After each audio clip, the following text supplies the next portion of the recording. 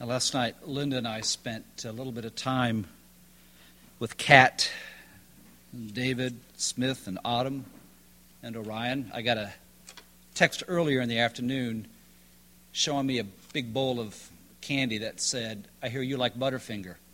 And I texted back, I said, "You know I do." And he says, "Well, if you want to come by and have some, we'll be glad to share." And I heard the Lord speak and said, "Go." And so we went over there last night and just had some time to share with them, and we had not seen them in a while. They're actually in the nursery this morning, so if you want to swing by there, and if you have a child to pick up your child. If you want to say hi, they would certainly love to say hi or hear from you. One of the things I found out, though, was interesting, that Dave is a drummer. Now, some of you may think that does not surprise me a bit. But he's a drummer. He's self-taught. His drum set is not here. It's up in Pennsylvania.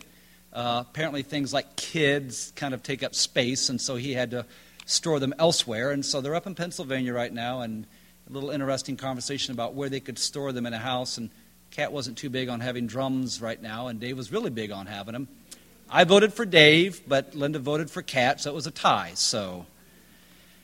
But I'm always intrigued by these self-taught people who are self-taught computers or mechanics or guitar or piano or electrical work. Some people are just self-taught in terms of cooking. I've tried to do a few self-taught things, and I think I've only done one thing in my life, and that was helped by YouTube.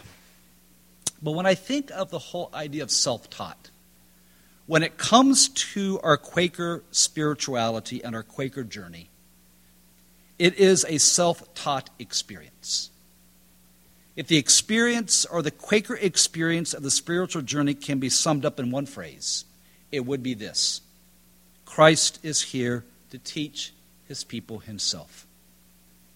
That's why we give space in our worship for us to listen, so we can experience that and maybe even encounter that in a way that's transformative, in a way that speaks to our condition. I love the language that we as friends have when it comes to that spiritual journey. Now, the reason I've been thinking about that is I was given a lot of thought this past week. I was doing some math. This past Sunday, last Sunday, it just sort of went right by me, but I began my 14th year as pastoral minister here at Deep River Friends Meeting. And I did some quick figuring up, and I realized that over the span of the last 13 years, give or take a few Sundays off, vacations and other stuff, I have prepared and delivered at least 625 sermons. Now, I want you to take just a few moments and write down which one was your favorite. I see, when I wrote that down, I knew that's the response I would get. In fact, I just wrote in my notes, just kidding, I had to put that down. Actually, the fact that Christ is here to teach his people himself brings me great relief. I'm greatly relieved because, friends, there's really no way in about 15 minutes I could speak to everyone's condition. 20 minutes at tops. I entrust this whole process to the living Christ, this inward teacher, who knows your condition better than I do, and probably knows your condition better than you do. I simply trust that whatever I say or anyone else says, or vocal ministry in the form of a song, might speak to your condition. That in the silence we offer that space for us to listen, for you to listen, for me to listen. Now, knowing all that, Psalm 86, verse 11, becomes this simple but wonderful prayer. Teach me your way, O Lord, that I may walk in your truth. Now, it's more than a prayer, though. It's a posture. It's this way of positioning our souls so that we remain open to this wonderful guiding, instructing presence of the living Christ, our inward teacher, again, who knows us better than we often know ourselves, and seeks to lead us and guide us in the way of right living. Now, we hear this word truth. And I don't think this is as much accepting a set of propositions or belief statements. Truth is about understanding through the wisdom and guidance of God how we can live well and how we can live whole. In other words, it becomes truth for us when it speaks directly to our condition and we hear God speaking and we know this to be right and we know it to be true. And we know that it in many ways invites us to be different and to change. So God is very interested in the details of our lives and how we can live in a way that's whole and life-giving. I think that's the part that even I forget.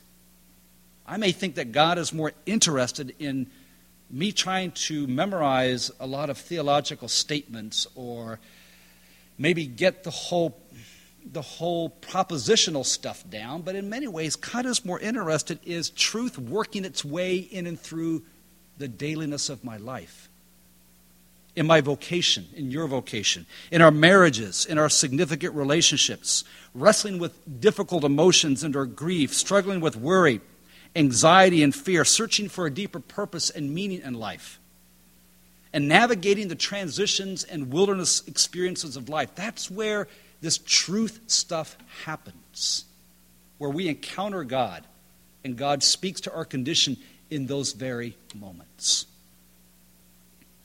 So truth in this sense is seen through God's guidance and wisdom, how life is meant to be lived, how God intended life to be lived in such a way that our lives are whole. That our lives, and you've heard me say this before, it's a word that just sticks with me, our lives flourish and we bear fruit in our life. Sometimes the truth is hard to hear. I know for me it is. Sometimes it's not easy to take it in, but it's what I need to know. It's what I need to admit if I'm to move on in the spiritual journey, if I'm to move forward in the way that God invites me to move. And by the way, when I read that verse, teach me your way, O Lord, I discovered a lot of times it's different for me. A lot of times I want it to be my way, and I want God to somehow sanction it. Or I want God to, in some ways, approve it or justify it. This laying my soul open, really, and this prayer, teach me your way, Lord. Help me walk in that way. And it may be completely different than the way that I am walking in right now, but teach me. I'm listening. So why is this so necessary? I think it's necessary because there's a word in this small prayer that Susie read that sort of stands out to me, and I find it a lot in life. It's this propensity and possibility of living divided lives. See, teach me your ways so that we have an undivided heart. Well, let me back up and say it this way. I've always promised to be as honest and vulnerable with you as I can. And sometimes that's the biggest act of courage anyone can do. The last few days, it just seems like I have had this heaviness on my heart. And sometimes when I have this heaviness on my heart, you don't know this, but I'll tell you now, I pray for a lot of things like, I wish there was a lot of people, God, that will speak this Sunday and stand up and open worship, because then I could be off the hook. And so I was sitting here thinking, oh, there's got to be more. Come on, people. You don't mean that Ruth didn't prime your pump? Let's go. And God said, no, that's not the way it's going to be. Maybe later. But there's been a heaviness on my heart. And this heaviness has to do with me taking a walk and journeying through what feels like a lot of dividedness lately with people and life and organizations, with couples, with individuals. And I'm becoming more and more convinced that this dividedness in our world is, in some ways, almost an epidemic. We have dividedness within our souls. We are divided politically. More often than not, denominations are divided. Churches can be divided. And yes, I hate to say it, yearly meetings can be divided as well. And sometimes we find we're simply divided with our longing to be our truest self, the person we know we are truly called to be. But I contend this, that the place to start isn't out there with the larger organizations and entities. The place to start is in here, in the heart and in the soul. Because if I bring my divided self into a relationship, if I bring my divided self into an organization, if I as a leader bring my divided self, then I am going to be, in some ways, doing damage to those around me, to those I lead, to those I serve. Parker Palmer is a Quaker and a writer. He talks about this divided life, and here's what he says it looks like. He says, in this divided life, sometimes we work at jobs that violate our basic values, or we remain in relationships that kill off our spirits, or we harbor secrets to achieve personal gain at the expense of other people, or we hide our beliefs from those who disagree with us to avoid conflict, challenge, and change. Now, that might be one we could probably connect with. How often have you been somewhere where you really disagreed with something and you felt that you really needed to say something, but you didn't because you're afraid of what? You didn't want to be criticized, or you didn't want people to disagree with you, or maybe you would be avoided by everybody. But then when you leave, how do you feel? You feel divided. You feel like you weren't living up to who your truest self is. So we conceal our true identities for fear of being criticized, shunned, or even attacked. And then he adds these words. The divided life may be endemic, but wholeness is always a choice. Once I have seen my dividedness, do I continue to live a contradiction, or do I try to bring my inner and outer worlds back into harmony? See, I think this is the work and grace of the Spirit in our life, helping us and strengthening us to overcome these contradictions in our lives, to bring our outer world and our inner world back into harmony. And the place the Spirit often speaks to us most is those places of dividedness in our life. Those places where maybe we're often wounded. Those places where we need healing. Those places maybe where there are gaps in our life, where there's fear. And the Spirit speaks to us and invites us to bring those gaps closer and to move from living this divided life to an undivided life. To make wholeness possible in our life. So those around us and what we're involved in our leadership and our serving and our involvement can be from a place of wholeness as well. You know, when I think about the Scripture, when I think about the Gospels, this may seem obvious, but to me the most whole person, the most undivided person one can know is Jesus. To watch his life, to read about his life, to follow his journey through the Gospels is to soak ourselves in a person who lived a completely undivided life. And you may say, well, that's kind of obvious because he was the Son of God, but he was also human. He also had his choices to make. And he made him in such a way that his own sense of call, his true identity, is what guided him and directed him and led him. Do you remember what his true identity was when it was revealed to him? At his baptism, when he is coming out of the water and the dove comes down on him, do you remember what God says to him? This is my Son, in whom I truly love, in whom I delight. One of the things I know, and yes, I hear that too, one of the things I know is this. If my identity and my sense of self is not grounded upon the deep love of God, I will go looking for it elsewhere, and I will be divided. This past week, I went to a retreat in Tennessee. Last week, yes. A series of 5 retreats. This was the first one. And it's about this topic. So yeah, this is sort of on my mind and on my heart. And it's a topic called Living the Undivided Life. And so we were sitting in the circle, about 15 of us, and the facilitator invited us to introduce ourselves. And we all came from probably 3 or 4 different states. I didn't know any of these folks. So she said, I have one thing you cannot do, though. She says, you cannot introduce yourself by your role in what you do. You should have seen the panic on people's faces. If I cannot identify myself by what I do, then you could see people asking, then who am I? We literally had to sit there and simply share, I'm Scott. I'm from High Point, North Carolina. I'm married, and that's not a bad thing. I have 2 children.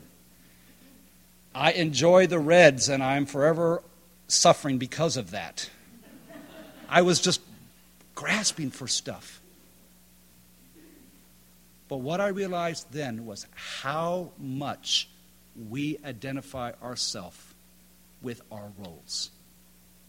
It is not enough most of the time for us just to identify ourselves as I'm Scott and I am deeply loved by God. I am Scott. I breathe. I exist. That's what it means in many ways to live this undivided life. To know that one is so valued and loved, that's all that matters. This simple psalm, this simple prayer, I think it invites us to consider just a few things, and we'll wind down and maybe have a few more moments for some listening. I think it invites us this, first, the possibility that I may be living a divided life, even at the level of not faithfully being who God has created me to be in this world. Or we live a divided life out of fear of not being our true self. And I think that's something to explore. Are you who God has created you to be? Are you living faithfully to who God has created you to be? Or am I playing a role? Does it change depending upon the people I'm with? Am I fearful of expressing who I truly am for fear of being shunned or criticized or ignored or rejected? Is it possible that I am living a divided life? I think the other thing this psalm invites us to consider the reality that God's intent for us is to live lives that are whole, lives that are flourishing, lives that feel a sense of, if you will, unity within our soul, lives of peace and contentment. Because when we find that we live this undivided life, that's when we discover peace. That's when we discover contentment, that kind of contentment in a good way. I don't have to strive to be someone I'm not. I just am. And this is who God has called me to be. And you as well. And then, of course, the third thing that I opened up with, the certainty that Christ is here to teach his people himself. And I'm convinced of this. Go back to the sermons. And by the way, this makes number 651 if you're doing the math, okay?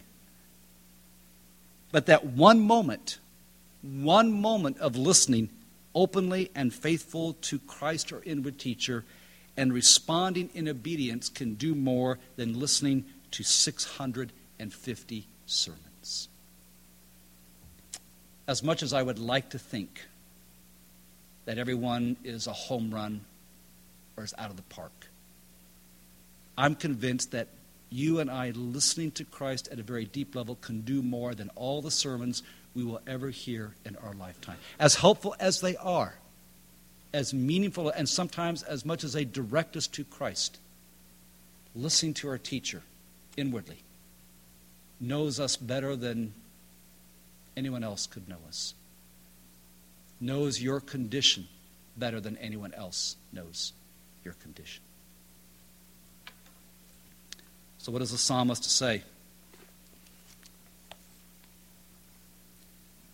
Teach me your way, Lord, that I may walk in your truth that speaks to my condition.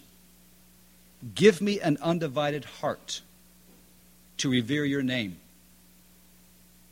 And I'll give thanks to you, my God, with my whole heart. And I will glorify your name forever. For great is your steadfast love toward me. Well, let's just take a few more moments and listen. And listen to see if maybe there are some gaps in our life. Maybe there are places of dividedness. Maybe there is a place that the Spirit is putting its finger on our soul kind of a tender place, an ouch place, that we need to listen deeper as to what the Spirit is speaking. And then we'll close.